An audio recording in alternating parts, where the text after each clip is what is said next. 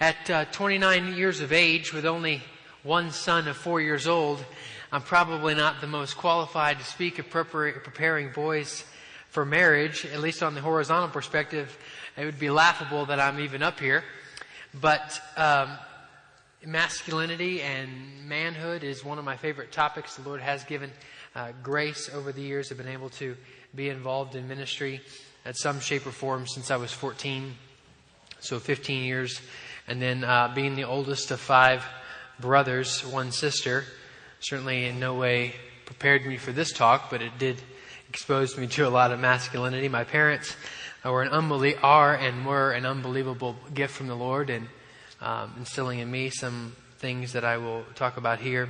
And obviously, Scripture is the authority on all subject. The smallest child could be up here and read Scripture and be able to give some thought as to the truth being spoken. I'm also certainly lean upon wise men, Scott Brown, Vodi Bakum, What He Must Be If He Wants to Marry My Daughter, a pretty good book. Probably the best book, guys. I'd recommend this, and if you ever come do one-on-one discipleship with me, I almost guarantee you're going to go through this book. Probably one of the best books I've read on manhood, The Masculine Mandate by Richard D. Phillips. God's Calling to Men, The Masculine Mandate, God's Calling to Men, Richard D. Phillips. Just outstanding book of walking through the scriptural principles listed on manhood. And now I want to give just a little apologetic disclaimer before I begin. This is going to be like drinking from a fire hydrant. Shep Park popped into the office last night at about 11:30. Said, "How's it going?" I said, "It's going pretty good. I'm at 29 points. Somehow I've got to narrow that down." So it's not 29 points anymore, but it's a lot of information. How do you pack all these things in? I tried to put it in a very systematic way that'll help you remember, and certainly this will be recorded if you want to scroll back through. Let me begin by saying the quote oftentimes about manhood today is "boys will be boys," and I'm sure we've all heard that. Well, have you ever noticed that statement is not given to guys like Chandler's age, 4 years old? It's to grown men that are married. Boys will be boys. Just let them do what they want to do. Well, that's the culture that we have in America. And what that tells me is we're not having men that are getting married. We're having boys that are getting married, boys that are in their 20s and 30s. Men aren't getting married much anymore. We are applauding boyhood for as long as we can possibly let it roll. The culture of American manhood, quote unquote, is one of fantasy, certainly not reality. Fantasy marked by movies, TV, video games, pornography, gluttonous feasting, etc. A do whatever feels good, entertainment-driven society. It's not working, and that much is very clear. That the boys will be boys culture of America and raising boys to be men and marry is certainly not one that is turning out much at all these days. So, in order to raise up boys prepared for marriage, biblical lasting marriages, this will require a radical way of thinking. In fact, anything you do to prepare your sons or help encourage your brothers or look to men that would be biblically qualified for marriage, it's going to look pretty radical. And in some ways that helps. Because you can know, well, if it looks normal, it's probably in the culture of America nowhere near good. Whereas biblical things have very much become the radical way of thinking. It's going to require a breaking from the culture. The biblical vision should be to train and expect our sons to be men. And this will take vision. Where there is no vision, the people perish.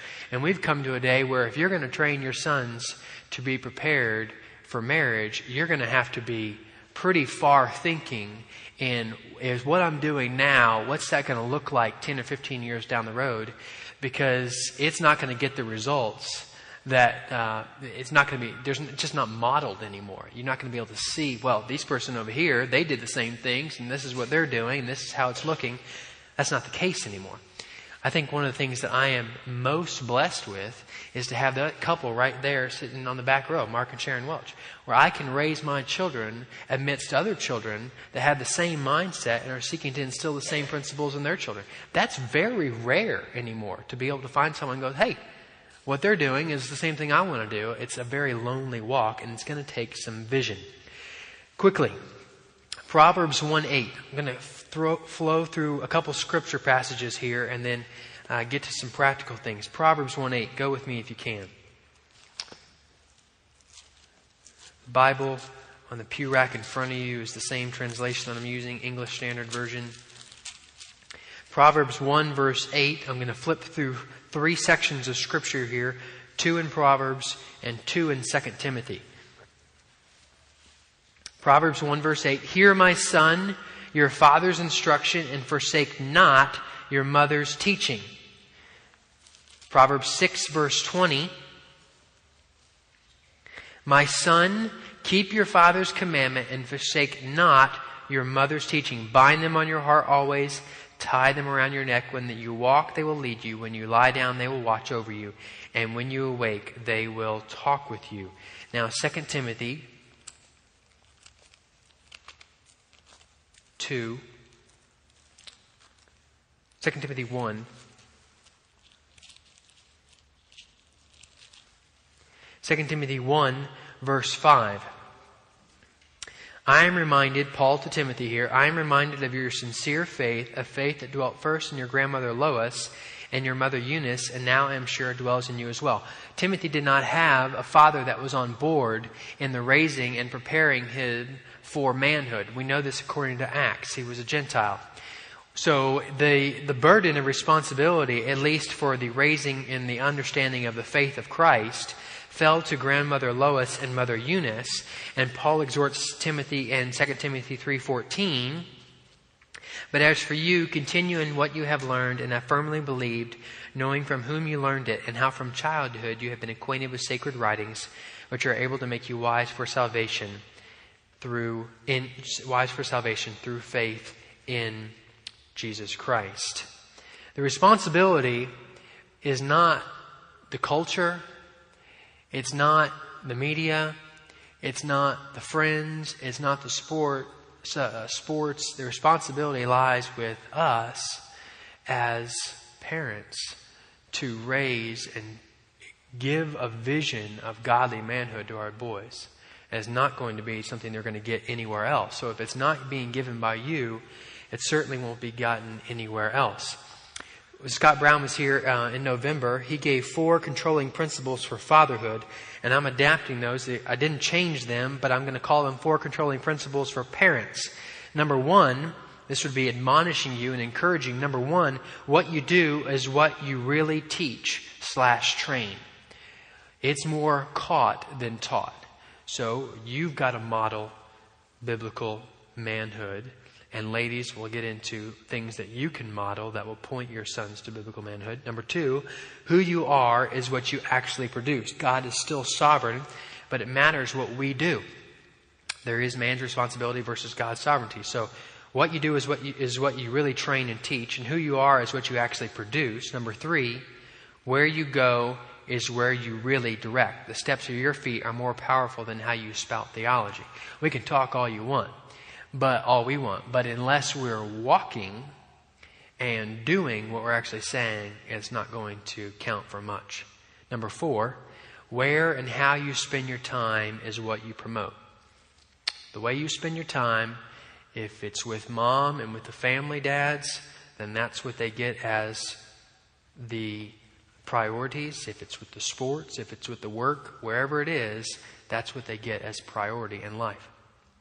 Now, the admonition there to the parents, to us as parents, to walk in a scriptural way, knowing that we're going to be the ones, according to Proverbs and 2 Timothy, that are going to teach and train our sons.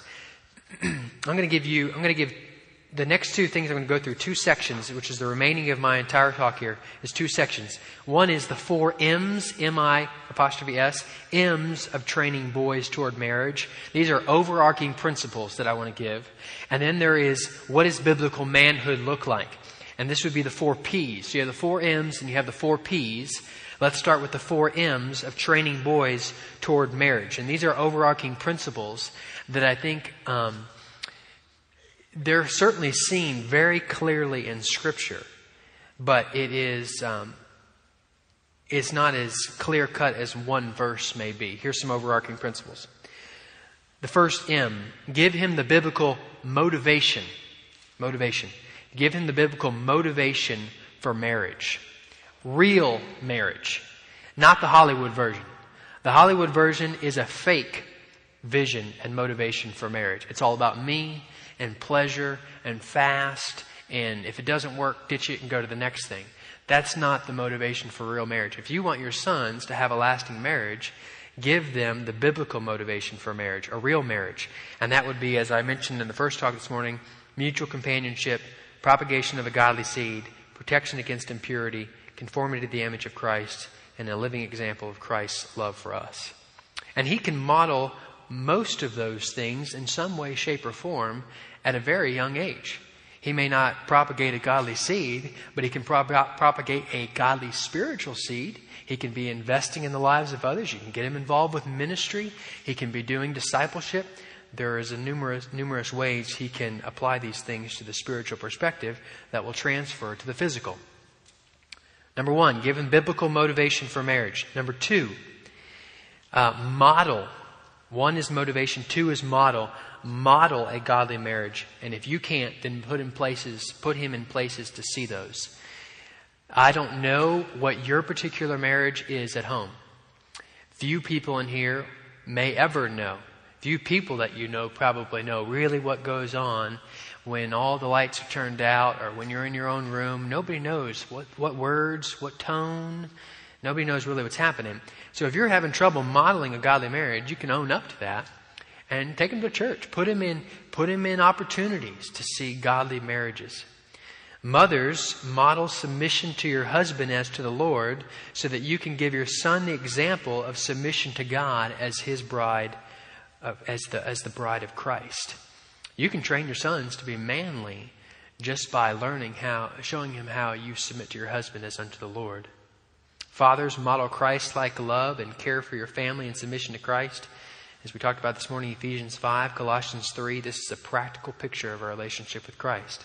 Fathers model the God-like example, and mothers model the church and submission type example. And all in a marriage submit to Christ. So even fathers can model submission. One is motivation. Two is model. Three is masculine greatness. I encourage you and exhort you to expose your sons to masculine greatness. Look at Timothy, who was exposed to Paul. Hannah exposed Samuel. I wouldn't call Eli masculine greatness, but she put him in areas to be able to see men who are at least trying to honor the Lord. You see the opposite in 1 Kings 12 of Rehoboam, who had just a bunch of friends around him who just said, hey, man, you think it's tough now upon these people? Well, let me show you what we can really do. And it's all about you, and we're going to exercise control and power, and who cares about what people think? When I say masculine greatness, I mean strong, biblical masculinity, initiative-taking, courage, and strength. That does not mean athleticism. That does not mean brawn. Everybody's different. You could have a son who has artistic capabilities. He has no desire to lift a weight, run a race, hit a guy with a football helmet. That's okay. I have no problem with that. God creates everyone different. But you can still expose him to masculine greatness. You can still teach him to have courage, take initiative, lead well. And he may be... I remember growing up, when you're the oldest of 6 brothers, you see all types of personalities. My brother Kyle, who is... If you know Kyle's 6'1", 190 pounds. He's a strong guy, works out. Okay, Kyle at 22 months old, he wouldn't crawl under a table for fear of hitting his head. I mean, the guy was just really timid. I mean, now he'll run into anything. But it was just a different personality. My son Chandler at 10 months wanted to run into everything possible. There's just a difference in personalities. And that's okay. You can still expose him to masculine greatness. Now, this exposure could be men that are alive, or men that are historical, scriptural, fictional, men that are in the media, men that are your friends. If you know great men, take your sons to meet those men. Let them become involved in their lives. Men that have passed, I'd encourage you, read about R.G. Letourneau. If you've never read him, go look at Mover of Men and Mountains. George Mueller, Eric Liddell, one of my heroes of the faith, Jonathan Edwards. Jonathan Edwards, if you want to give him a vision for taking America by storm, probably the greatest man to ever be born on American soil. William Borden, few people know about him, 24 years old, we've spoken of him before, turned the world upside down in 24 years. William Tyndale took the Bible out of Latin into the German language, did things that were hard biblical things. William Tyndale wasn't a extremely masculine. When I say he was extremely masculine man, he wasn't extremely brawny, sort of a weak man. Calvin was an exceptionally physically weak man. He was small. He was frail. He was very sickly, incredibly masculine. Hudson Taylor, Jim Elliot. Hudson Taylor's a great man to expose your sons to. Certainly some men there in history. Number 1 was motivation and the 4 M's of training boys toward marriage, overarching principles. 1 was motivation. 2 was model. 3 was masculine greatness. 4, mandate to your sons at an early age that you expect them in an age-appropriate manner to conduct themselves as biblical men. Expect your sons to act like men. I think one of the in just the short years that I've been able to be in counseling type ministry, this is the thing I run into the most about weak men, is they've never been called to act like biblical men. Not perfectly, not saying that, but you should expect them to conduct themselves as biblical men. 1 Corinthians 16:13, be watchful, stand firm in the faith, act like men, be strong. And if they're not conducting themselves appropriately, communicate to them that you will let them know that they're not, what they should be doing, and that you're expecting them to follow through on that. And then praise them for the character, not the things they do. Praise them for the character, Christ-like character they exhibited. Fathers, especially us, it's a lot easier for mamas to praise our sons. It's much more difficult for us fathers. We've got to praise our sons for the character and call out to them. Son, that was a manly thing to do. That was very well done. You protected your mother. You led well there. It was very attentive of you to see that danger. You worked hard. And it doesn't have to be an emotional thing. It can just be a grip on the shoulder. It can be something simple, but letting him know you approve of the way he's carrying out himself when they model biblical manhood.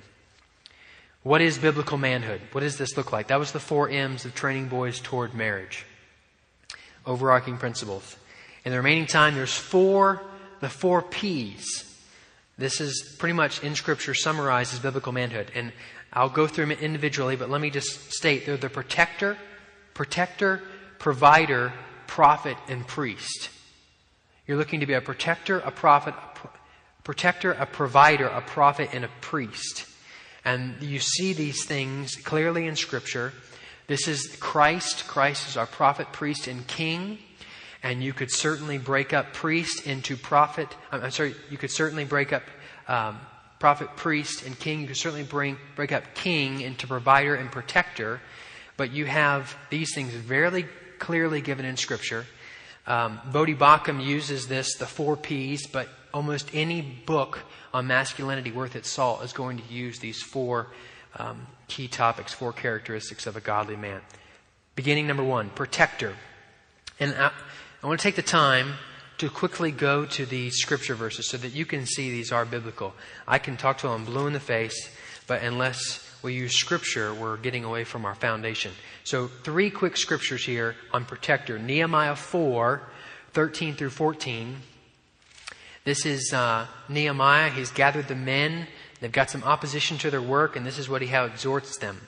So in the lowest parts of the space behind the wall, Nehemiah 4:13 and 14, in open places I stationed the people by their clans with their swords, their spears, their bows. So we put them together as families. We've outfitted them in order to protect themselves. 14 is the key. And I looked and arose and said to the nobles and to the officials and to the rest of the people, do not be afraid of them. Remember the Lord who is great and awesome, and fight for your brothers, your sons, your daughters, your wives, and your homes. And notice they don't say your husbands. So husbands, men, are called to be protectors of these things. You're called to be a protector of your brother next to you. That's why Cain and Abel, you can't get away with this. Am I my brother's keeper? You can't get away with that. You can't get away with that in the family of God and at the local context of the family. We are to fight for our brothers, our sons, daughters, wives, homes. 1 Peter 3:7.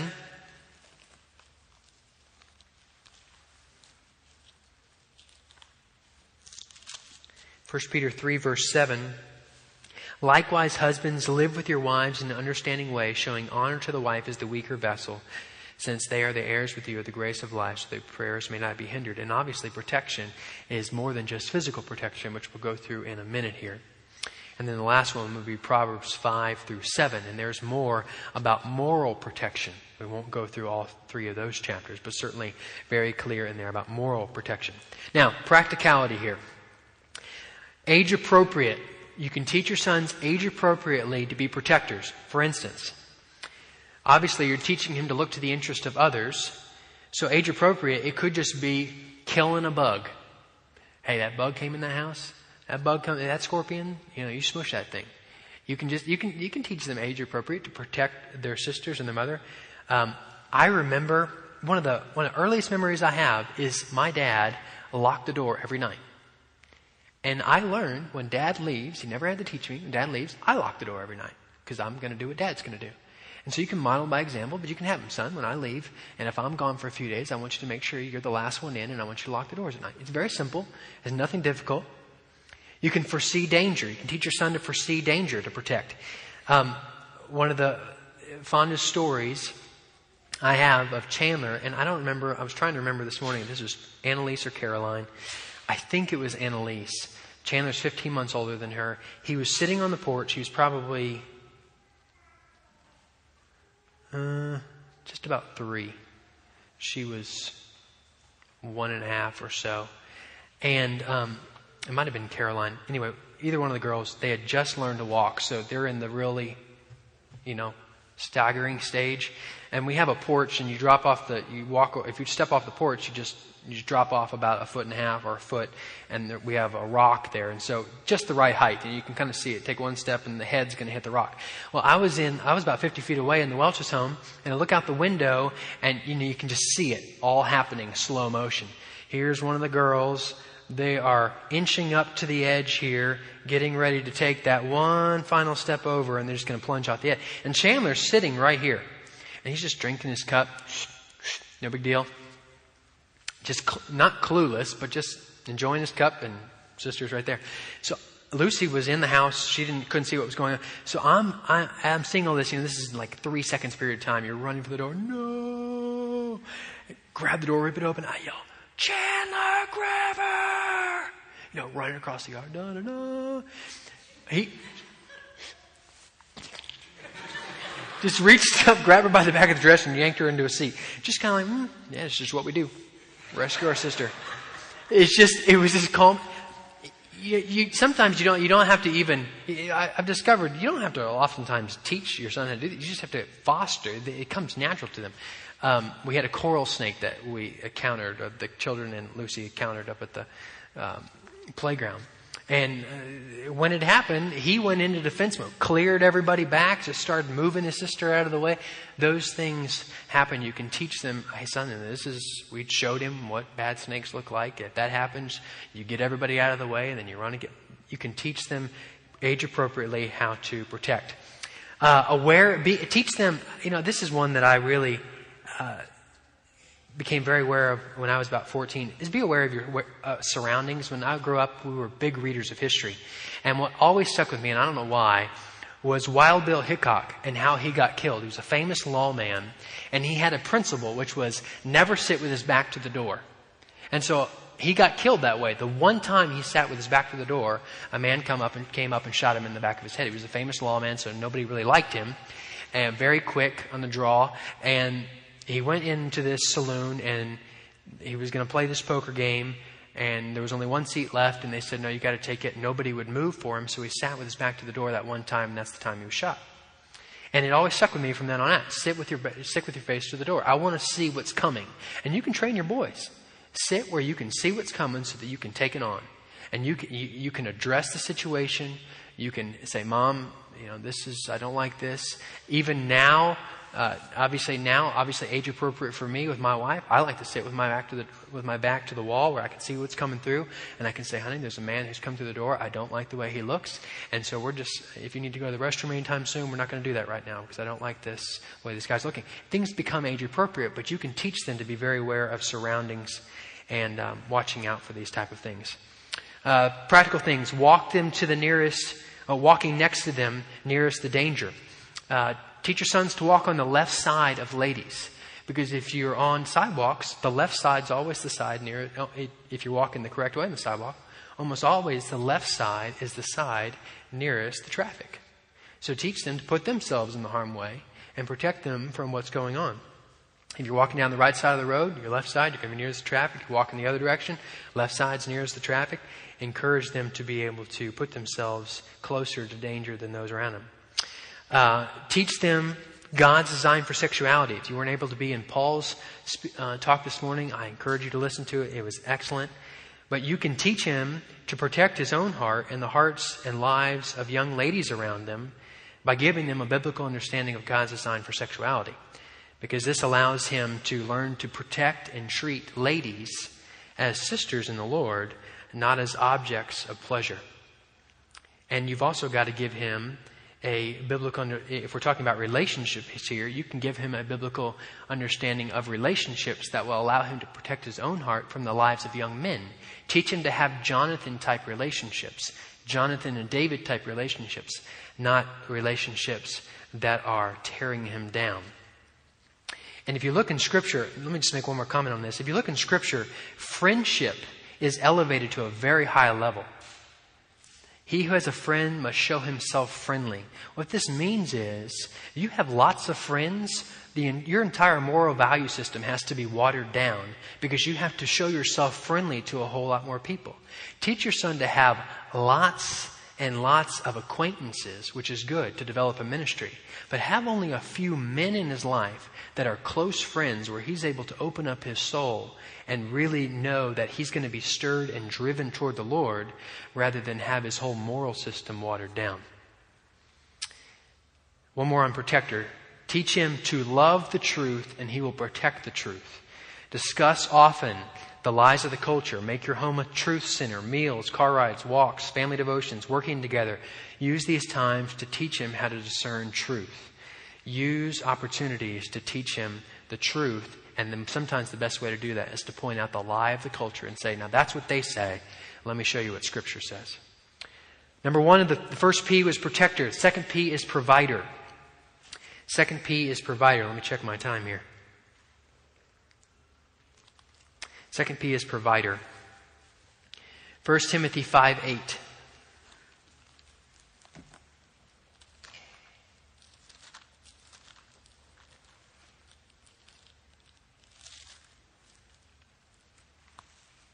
But if anyone does not provide for his relatives, and especially for the members of his own household, he has denied the faith and is worse than an unbeliever. And in the qualification given for men in the church, Titus 2 verse 5, to be self-controlled, pure, this is a admonition given to wives, working at home. There's certainly some crossover there that ladies are working at home. Men can work at home, obviously, but men need to be working. They need to provide for their own household.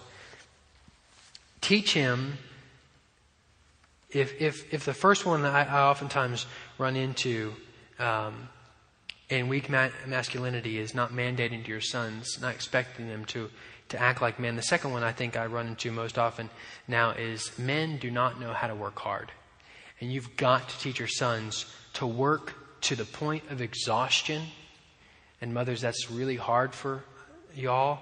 But you've got to, let the man take himself to the very end and push him to just sweats pouring out. He's got to know. If he doesn't know how far he can go, he'll never take himself that far there. And those things apply spiritually. Because if he's never taken himself to the point of literally shedding blood and sweat to the point of exhaustion, he'll never take himself that far spiritually in the fight for moral purity. He'll never do it. And somehow he thinks that a half-hearted work effort, like he can get away with at home, is going to make it in the moral purity and spiritual realm. It's a lie. It won't work. Bruce Waltke, in his commentary on Genesis, says, "Work is a gift of God, not a punishment for sin. Even before the fall, humanity had duties to perform." Richard Phillips, in The Masculine Mandate, "After Adam's fall, it remained good for man to work. But due to God's curse on the earth because of a human sin, it became necessary for man not merely to work, but to work hard." So work is a gift from the Lord. It's the work hard part that's necessary and part of the curse. This is obviously opposite our culture of entertainment and working only as hard as necessary to get away with a paycheck until Friday afternoon. Don't be afraid to make them suffer. This has spiritual implications. My mother, when I was 6 and 4, and she'll still tell the story, and I have a really horrible long-term memory, but this is one that really stuck with me. As I was probably 6, might have been 7, Kate was 5 or 4. She took us to the church at that time, which was a army barracks that they had transferred into a church. So it was on a rough piece of property. And she had us move rocks. And I don't know how long it was. All I know is we tried to give up a lot. And these weren't like, little rocks. I mean, they were volleyball-sized rocks. And when you're 7 and 5, that's a pretty good little chunk. She had us move rocks just to help clear this land. And I don't know how long we did it, but we tried repeatedly to stop. And she said, "No, keep moving rocks. Keep moving rocks. Keep moving rocks." It sticks with you. You go, "Hey, I can do this. I want to stop, and Mom wants me to stop." But moms, dads, boys, we like to stop way before we're anywhere near close to what we can actually do. Teach them to work hard. Hebrews 12:3-4 talks about how we've not yet resisted to the point of shedding blood. Teach the young men how to work really hard, and that will have spiritual implications. All things are done for the glory of God, Colossians 3, and not as unto men. Teach them to work as unto the Lord. So that should be that you require your son to do things with excellence without the need for supervision, appealing to his relationship with God. If you're to do all things for the glory of God, no man's watching you, work hard, because God's watching you, and do it with excellence as unto him. And this is practical. There's many ways to do this. It doesn't have to be a job. You can teach your son to work hard at school. You can teach your son to work hard at his athletics, if he's in athletics, or his chores. Whatever he does, you need to teach him to be all there, doing it the best of his ability with everything he's got. So it can certainly be a 4-year-old or a 6-year-old or a 20-year-old or whatever age appropriate is. Whatever he's doing, teach him to work hard at it and do it with excellence. Along with provider, teaching him to work is number 1 under provider. Number 2 under provider would be teaching them the value of hard-earned money. Don't teach them get-rich-quick schemes. And I'm not going to tell you don't do an allowance for your son, but I'm telling you I had huge benefits of not having an allowance. Now, my dad gave us jobs, and we could go do the jobs and earn a little bit more money. But when you just kind of give it to them for very little, I'm going to encourage you, don't do that, because it gives them the understanding that I don't have to do much. I can rely upon mom and dad's welfare system, and I can get by. And it just really doesn't work that well. Make them work for it. Think of this story.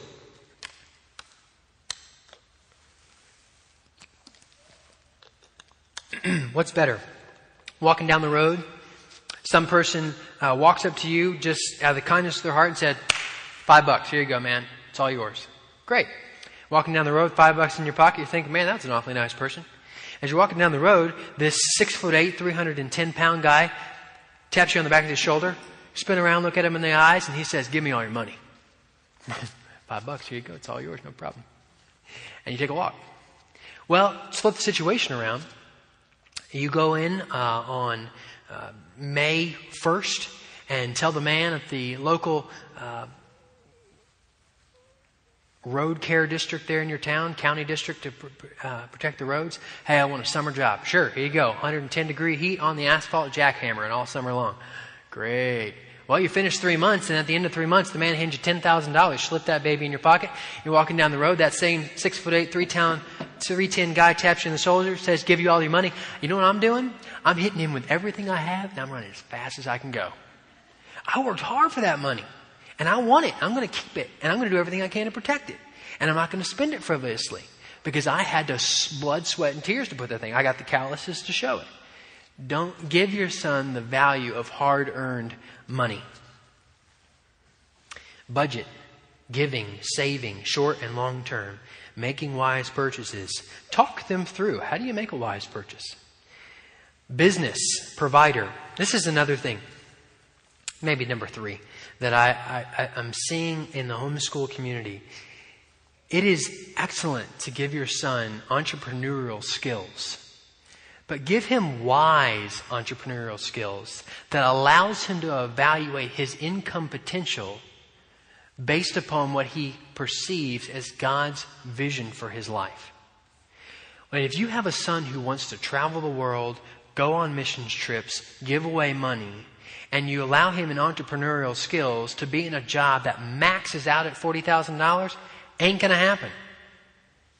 Instead, say, son, this is an excellent job you have. The max potential here, maybe if you work really hard for the next 15 years, you're going to make $40,000 out of this thing. I've got no problem with that. You can live on $40,000. Not going to be easy, but you can do it. Now, I just want you to know, if you make $40,000, this is more of what your lifestyle is going to look like.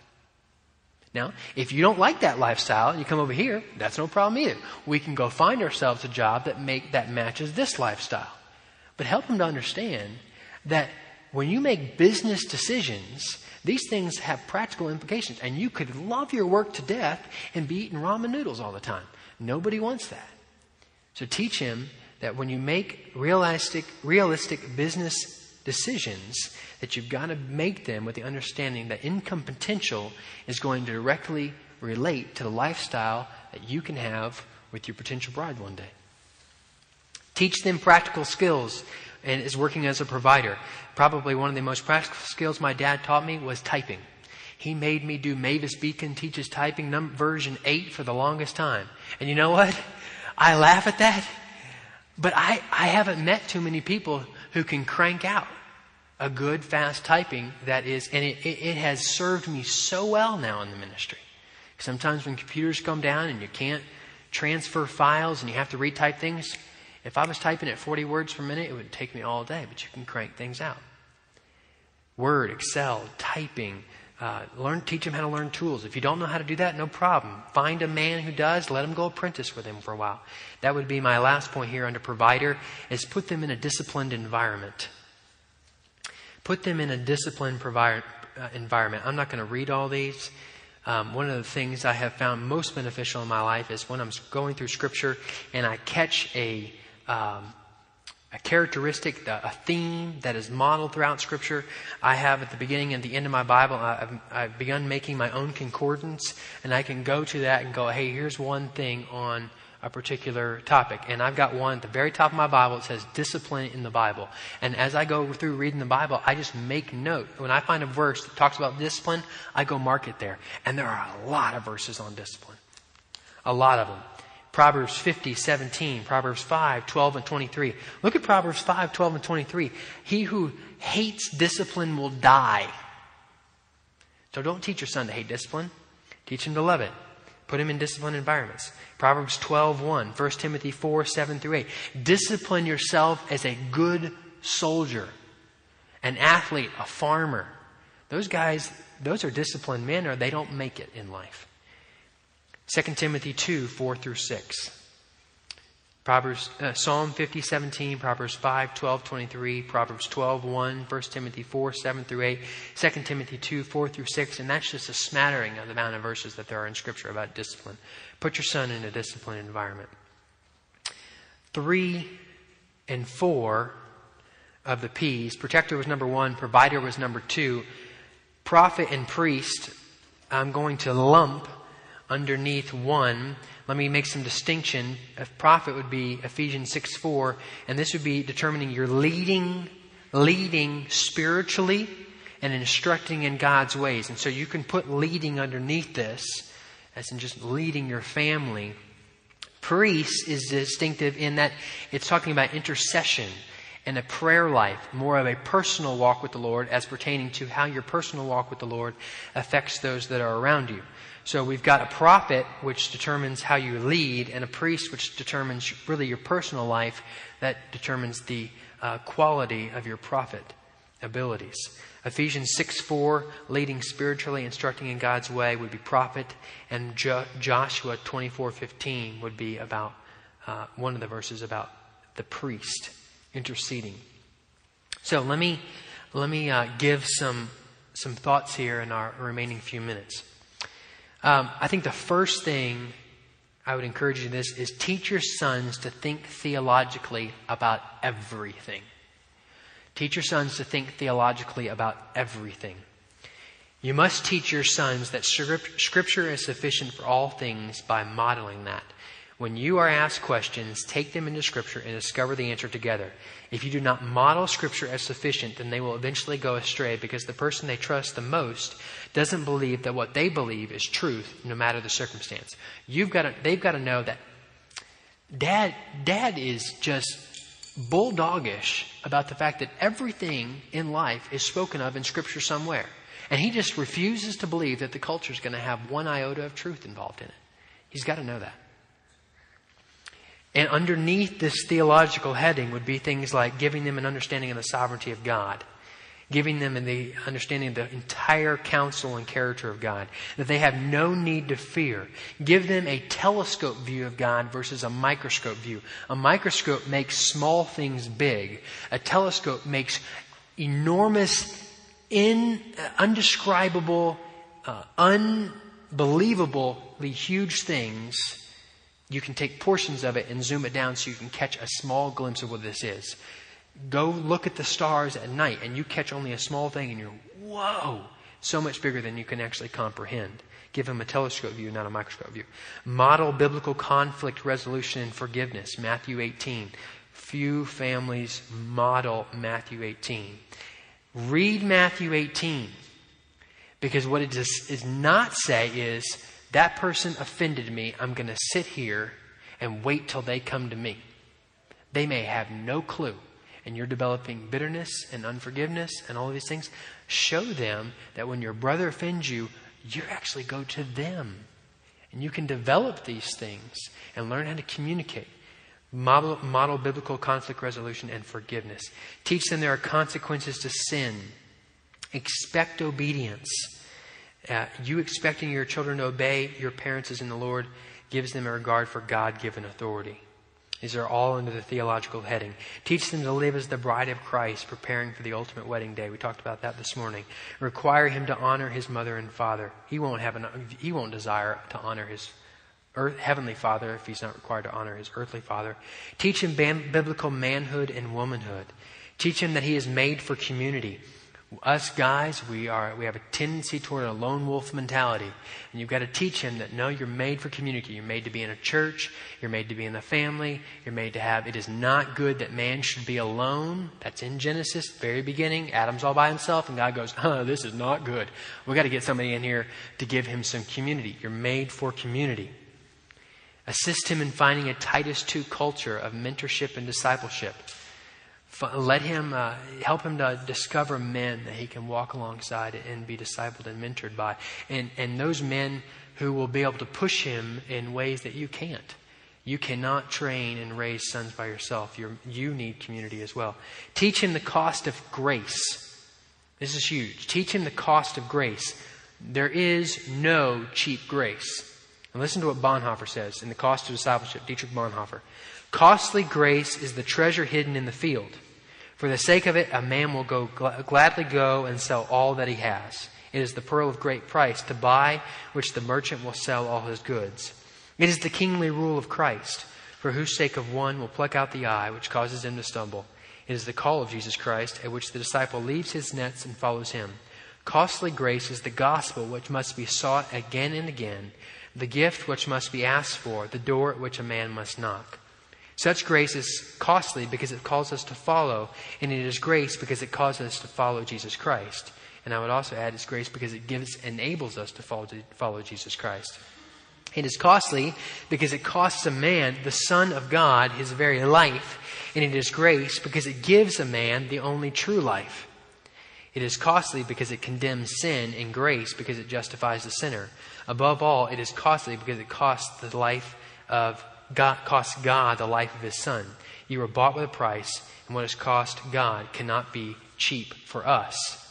Above all, it is grace, because God did not reckon His Son too dear a price to pay for our life, but delivered Him up for us. Grace is costly because it compels a man to submit to the yoke of Christ and follow Him. It is grace because Jesus says, my yoke is easy and my burden light.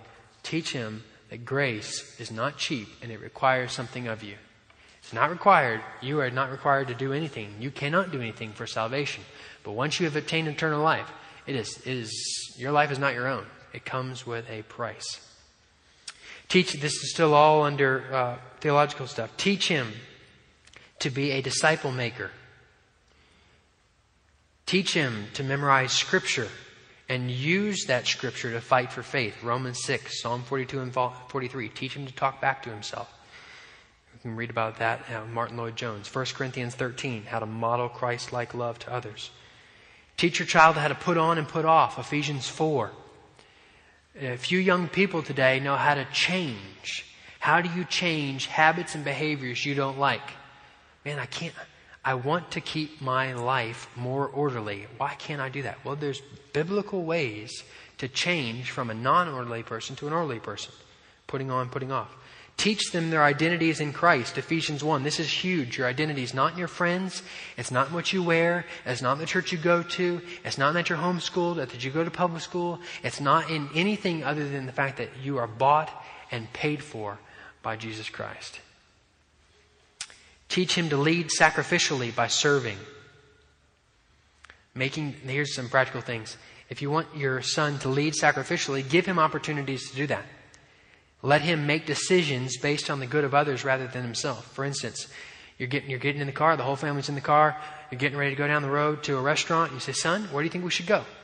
I want to go to McDonald's. What, son? Did you think everybody in the car wants to go to McDonald's?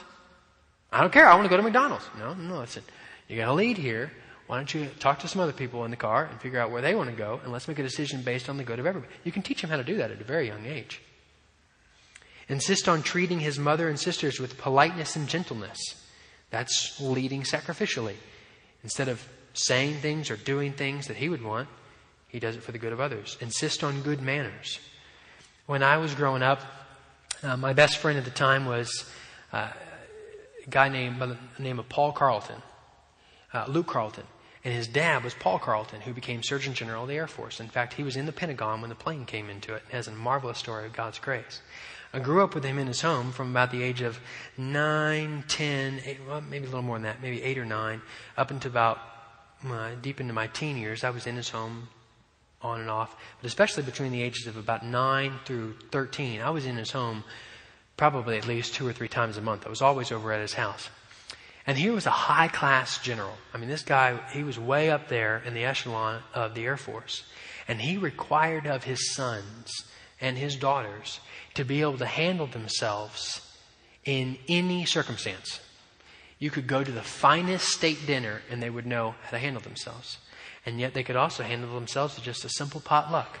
And they could do it in the way that was for the good of others, not in just themselves. He insisted on good manners, politeness, gentleness, because he understood that these things are the requirements of masculine greatness when you get to the top of the food chain.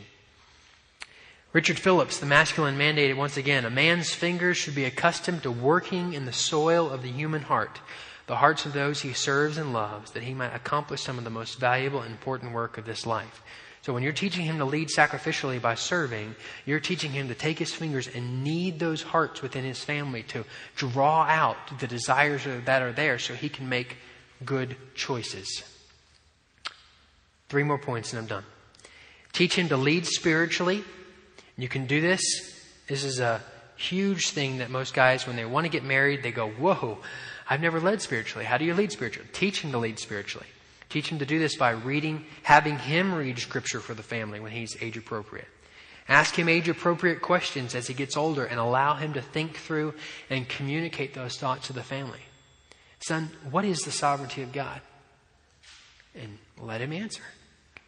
Son, what does it mean to do all to the glory of God? We're going through with our children right now the catechism. It's a very small, condensed version for very little children, very small children. But we can ask them age-appropriate questions on the catechism-type biblical teaching. Develop, and then lastly on the prophet and priest, is develop a strong prayer life. Mothers, let your sons, require of your sons, call your sons to lead the family in prayer when dad's gone. Let him learn how to do this. He's not going to do it perfectly, of course, but he's got to have a means and a way of practicing these things, or he's going to find himself approaching marriageable age and having never been required to actually do these things. Lastly, of course, that we must trust God's grace for this process. We're not going to do it perfectly. We need God to help us. Parents, we must walk daily with Him. We must see the big picture. We must celebrate the small steps that are forward. I think sometimes we have this big vision and then we're just, we're inching toward it. We're getting a little discouraged. Celebrate those small steps. Celebrate when He does the things He does right. You might take a few steps forward, a few steps back. Keep working the process. Do it God's way, and you can expect God to get the results. Obviously, we're praying that God would allow us to do these things. I just want to comment, sisters that are in here. I only see a few, but sisters, you can encourage and require of your brothers to do this. Sometimes that comes in an even greater way. Sometimes us brothers kind of feel a little awkward that we're trying to be kind of grown up around our sisters, and they're going to kind of mock us or something. If you drop all that and you just encourage them and call them to that godly manliness, sometimes that has a better impact and encouragement to them than really some things that parents will ever be able to say. So let us pray and ask God for grace. Thank you for your time and your patience with me. I know this is a lot of information that we rocketed through pretty quickly here, but I trust the Lord reveal one or two things you'd be able to apply. Let's pray.